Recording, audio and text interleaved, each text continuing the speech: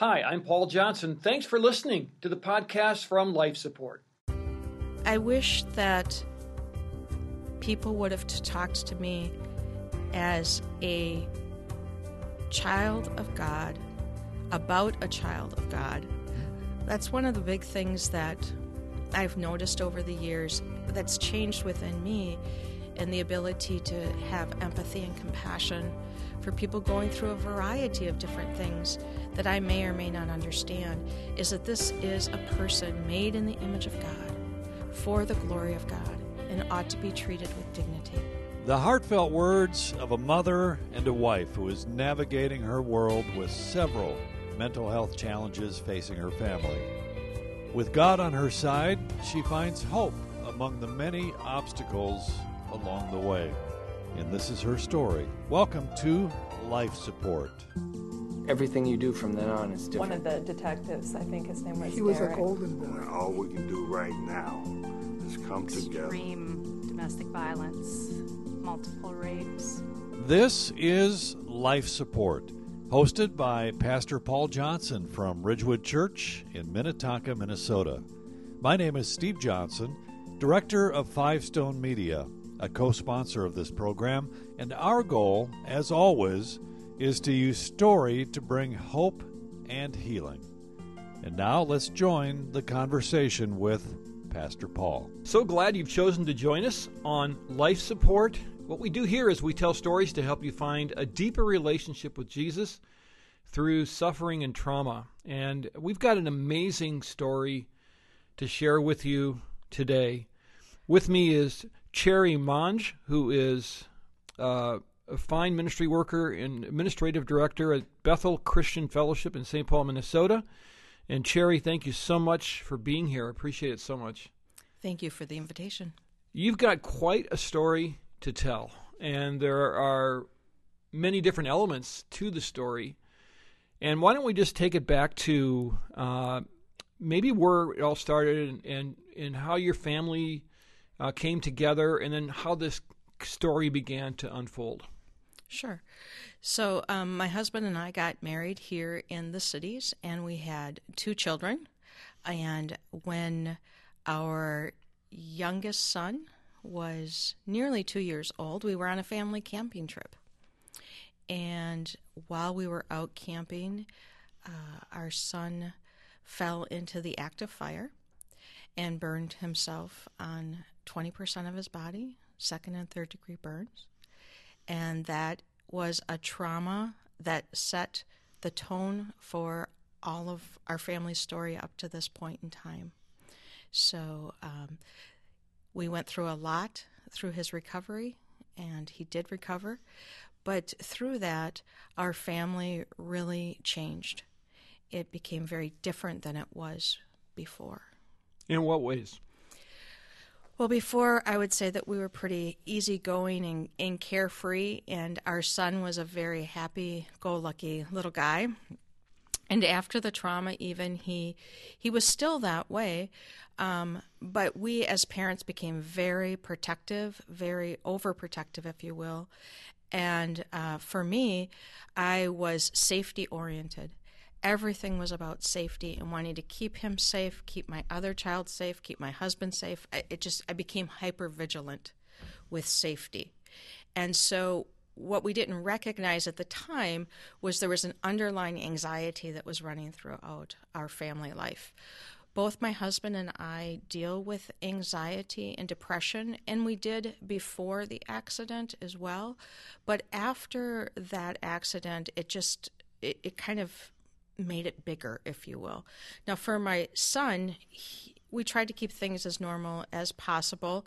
He does have scarring, and it took a while for him to figure out what that meant in his life. Of course, he doesn't remember a lot of the actual accident, but he does have residual effects from that. We started to notice that with him when he went into the 2nd grade. So at that point in time, something shifted, and he started to have a lot of anxiety, separation anxiety. He was fearful, unable to communicate what he was feeling, when he was feeling it, and life just took a different turn. By the time he was in the 4th grade, there was a marked difference in him. He wasn't happy-go-lucky. He wasn't outgoing in any sense of the word, and he had a lot of fear that kept him from doing things, and he started to have behavioral problems in school. And the school interpreted as behavior, and that we needed to address his behavior, and we needed to parent differently, we needed to do school differently so that he wasn't so disruptive. And it took us some time to figure out that it was mental illness that was operating. And he struggles with mental illness right now. He has acute anxiety. There are times that he won't go out of the house because of it. It's very, very limiting for his world. Well, you've touched on a lot of things I'd like to pursue there. And the first thing that strikes me is that idea of wanting to protect. And I know what that feels like. If you go through something like what you've been through, if you lose a child like we have, and especially when there's some kind of a traumatic event that happens, then your security blanket is pulled out from under you. Yes. And all of a sudden, the things that most people would say, well, the chance of that happening is so small, no problem. But now, all of a sudden, you're thinking, well, it can happen because we've seen something like that happen, right? Absolutely. The things that were, no, that won't happen to us, that won't happen to us, all of a sudden it's in our living room. And those things that meant that other things that were coming up all became a really big possibility. And so, like I said, we became hypervigilant, and which meant that I didn't sleep very much. I was always on the alert, making sure that something wasn't going to happen. When we would hear a siren, it would create a PTSD response from both my son and myself. And we got into the habit, though, of dealing with that by whenever we hear a siren, we pray, "Dear Jesus, please help the people in trouble." Mm-hmm. And that kind of, as a little guy, that really helped settle him and put it in the right place. But as parents, wow, my eyes were always on my kids. We have a fenced-in backyard, but my eyes were continually on them because that thing that could just happen, 1 in 100 or 1 in 1,000, it happened. Mm-hmm. And now it makes it very real. So how, for you, during this period of time, did God fit into this? And how you saw him and how you felt about him? Well, the first year after it happened was a year of a lot of medical appointments and therapies and that type of thing for my son. And so in that first year, we were leaning into God. We were able to see his hand. We were able to see that when he fell into the fire, my husband was right there to snatch him out. And we knew what to do. And there was help along the way. And through that first year, our faith community was very much with us, providing meals and support and watching our other son when we needed help with that. And so I really saw God very present. And the year anniversary of his accident, we actually had a little celebration where we invited people that had helped us along create a Thanksgiving garden for God, in which we called out the different names of God. And so it was very present. Mm-hmm.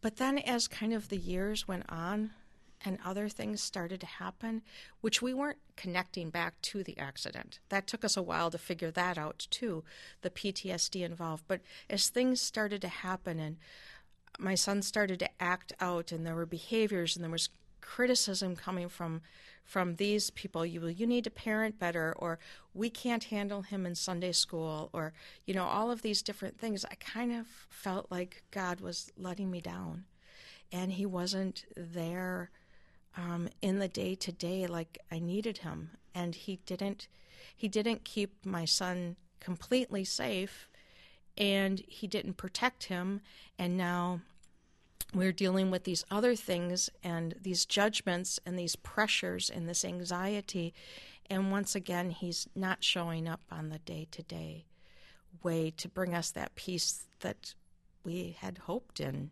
that we had thought would be there. Well, I know, Cherry, that the people that are listening to us right now have a lot of grace, so we're going to talk really frankly about what it's like to navigate through a church when you've had, when you're dealing with PTSD, when you've got stuff in your background. I know that it's a tremendously isolating feeling when you bring your kids to a children's ministry. Now, I'm a lead pastor, and so I haven't experienced that here at Ridgewood because they kind of took our whole family as a package. But in other churches that I've pastored, they didn't know what to do with my kids. So then you feel judged. Yes. And then you want to just pull back, and you're looking at them saying, you don't know what you're talking about. And then in the background you're thinking, well, maybe they do, and maybe I'm just a terrible parent. It's hard, isn't it? Yes, all of those things would run through my mind on a regular basis. Is it me? Is it him? Is this preventable? What do we need to do here? Do I need to parent differently? Does he need to be medicated? What's going on here? And for our church, we didn't have a lot of experience with that. And so we kind of paved the way in the sense that, okay, I started asking the questions, when are we going to have a special needs ministry? And at first glance, too, it looked like special needs that he had and some type of a disability. But in reality, it kept coming back to mental health. And it's one thing to deal with special needs, and it's another thing to deal with mental health. And so we were very, very far away from getting the help that we needed within the church for mental health. And the problem is you're the one who's going through the issues, and you're the ones that have to pave the way. Instead of somebody else coming alongside of you, you're the one that has to forge the way forward. Yes, and at that point in time, I was in leadership at our church as well, so I had a voice. But again, it's difficult to be a leader of the child that's causing the trouble when you don't know what's going on and there's no programming for them. And it just became clear that he could not participate in the activities that were available at our church. So he would come to church with us because obviously we couldn't leave him alone, and he would sit in a stairwell with his iPad and his hood on, and that was his safe spot. It was nobody else. It was in an out-of-the-way place. So I knew where he was, he knew where I was, and that's how he did church. We'll be back to the conversation with Paul and Cherry in just a moment. You know, Pastor Paul is hosting this program from a unique perspective. A survivor himself of family trauma, losing a wife and a son. And that's what life support is all about. Survivors in discussion with survivors. My name is Steve Johnson, Executive Director of Five Stone Media, and we are so pleased to be a co-sponsor of this program. And for more about our work, log on to lifesupportresources.org.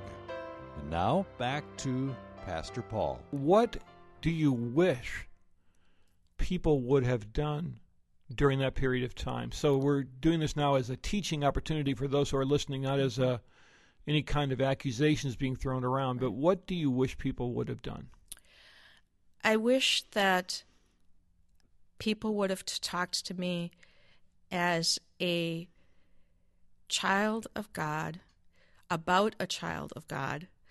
That's one of the big things that I've noticed over the years that's changed within me, and the ability to have empathy and compassion for people going through a variety of different things that I may or may not understand, is that this is a person made in the image of God, for the glory of God, and ought to be treated with dignity. And I wish that somebody had come to me and said, "Your child is worthwhile. Your child is worth us figuring this out. And we want to be with you in this." Instead of just pushing it back on me and we're not capable, we don't know how to handle this. And yet I understand, too, on the flip side, that there are other children involved and you have to watch out for the safety of all people. But if one person had come and said that, from leadership, had come and said that, it would have been very helpful. Now, I had close friends in the mix who helped me as much as they were able as well. But again, it comes down to keeping their children safe as well as mine. And how do you balance that? How do you choose? So, I'm very much aware that there is a choice that needs to be made. But if churches are just learning about this, I would say learn as much as you can, and believe the parent. Believe what the parent is saying. Believe the struggle of the parent. You might not understand it. You might not agree with it. But the parent needs to be heard and supported through the process. We were exhausted. We would come to church hoping for a little bit of a break. We were doing this 24/7. And the support wasn't there. The support that we needed. And that's what Five Stone Media is really working on with the life support curriculum, is to help train church leaders about how to deal with people who are in trauma. And, for youth pastors, for children's pastors, for lead pastors, you've got people in your groups, in your congregation, that are experiencing acute trauma or have experienced acute trauma. So you may have an outlier in your group that gives you trouble, or someone that doesn't come consistently. Man, the worst thing that you can do is put those eyes of judgment on them, because it's for the people that are actually experiencing it, those eyes of judgment really hurt. And you're not fooling anyone. They see those eyes of judgment. Right. And just the body language, how they approach you. And I think what you said is really, really good. Just that, come up and say, listen, how can we together help your child? Tell me about your child. Yes. What's your child been through? What are the behaviors that I'm seeing, and where do they come from? I don't think that question gets asked very often. I agree. And as my son got older and wanted to, he had good friends that were participating in youth group. But it was a hard thing for him to consider doing, leaving the house and going to this place that had been unsafe for him. But the youth pastor at the time came to me with just those questions and said, what can I do? What can I do to support him? And so very slowly he began to build a relationship with my son. I said, well, you can stop by the house. You could take him out one-on-one. We could establish a plan and understand his story and understand what he needs, and realize that he's not doing these things out of defiance. It's a coping mechanism. It's a safety mechanism for him. This isn't a defiance and disrespect against God or against the church or against you personally. So that youth pastor really took the time to hear the story and to make inroads in with my son. And eventually he started to be able to attend youth group. He would have to take breaks. He would have to go to another part of the building, but that was understood with the youth pastor. It's okay if you go take a break to this area, and not to have that expectation that it follows suit, like he follows the program or follows the schedule, if you will. One of my twin sons who are still reacting to the trauma they faced when their brother was killed is a baseball player. He's 14 years old, plays traveling baseball, and you have Sunday tournaments, you have Sunday games. And one of the other parents was a Christian who went to another church who, it was quite a biblically astute church, and he would often ask me, why does your son play on Sundays? And that question wasn't really an open-ended question. It was, why would you ever let your kid play on a Sunday?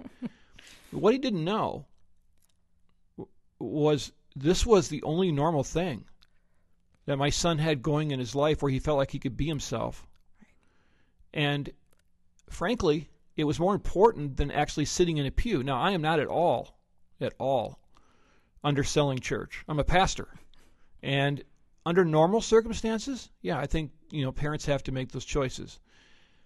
But I wanted to say, how dare you? Mm-hmm. Because you don't know. And I think what you and I are getting to is, those of you who are walking through something with someone or somebody in your sphere of influence that is struggling, don't just assume you know. Just lean in. Right. Be present. Ask questions. Yeah, that's a great point, a great summary on that, because as you said, you don't know what it means for the individual that's going through it. In my case, with my son, there are things that we as a family celebrate that perhaps other families would think were insignificant.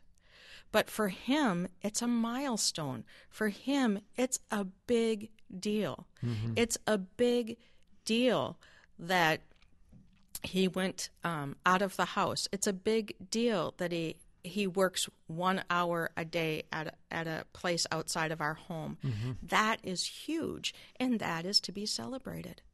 But I sometimes believe that humanity in general and Christians as well think that we've got to make these great strides. Yeah. We have to perform these great deeds, or we have to follow the norm, and that indicates our worth, that indicates our Christianity.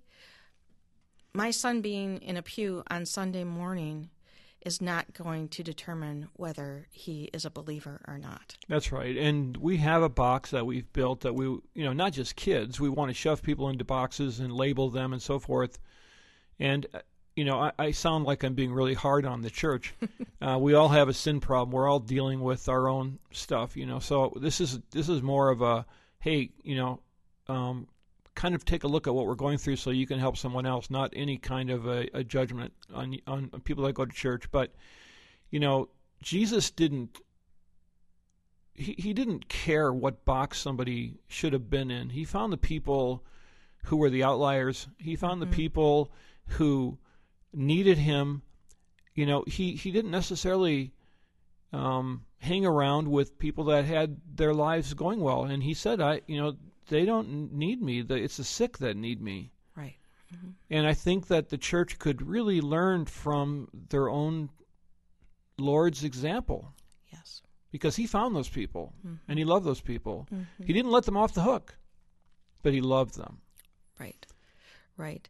And I've seen that as within our own body, when we have individuals who are struggling with different things, be it special needs, mental illness, and we have more people in the congregation that are experiencing trauma, that we want to put them on the edges.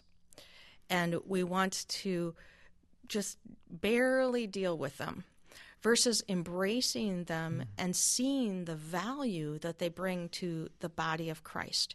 And that and I know that some churches do great special needs ministries where they're drawing in those folks and utilizing what they have. And we're still in the learning process of that. But I think it's important for church leadership to consider, how is each person in this body able to minister for Christ? How are they able to contribute to this body? Yeah, those are wise words. Cherry, thank you so much for being here. We're going to pick this up next time because I have so much more I want to talk to you about, but thank you for sharing your story. You're welcome. Appreciate that so much. I want you to know that as you've been listening, that there is hope in this, and maybe you're exhausted. Maybe you can relate to the story. Maybe it's even in you, and you feel isolated, or you're exhausted for one of your kids or your spouse. In Matthew 11:28-30, Jesus said this, "Come to me, all you who are weary and burdened, and I will give you rest. Take my yoke upon you and learn from me, for I am gentle and humble in heart, and you will find rest for your souls. For my yoke is easy, and my burden is light." And I want you to know that regardless of how you might be feeling, or that pain in your heart, the ache that won't go away, that Jesus understands that. He loves you, and he pursues you as he did so many others as we watched his earthly ministry. So be encouraged in that thought today. Give your burdens to Christ and allow him to help you. This is Life Support. We tell stories about people who are finding Jesus in the midst of trauma and grappling with these kinds of issues. And I want to thank you for allowing us to spend some time with you.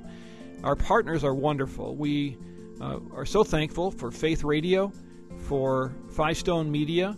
Faith Radio is at myfaithradio.com. Five Stone Media at fivestonemedia.com. There's a video version of this podcast on that website, fivestonemedia.com. And I'm thankful to Ridgewood Church as well for allowing us to produce this show. And so please know that there's hope for you, and we'll look forward to seeing you next time on Life Support.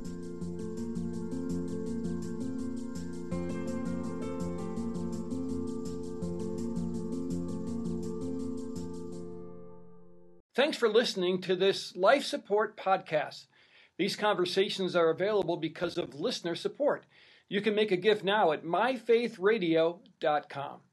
To avoid missing future editions of Life Support, subscribe to the podcast today at iTunes or your podcast player. And thanks for sharing this audio link with a friend and grow the impact of Life Support.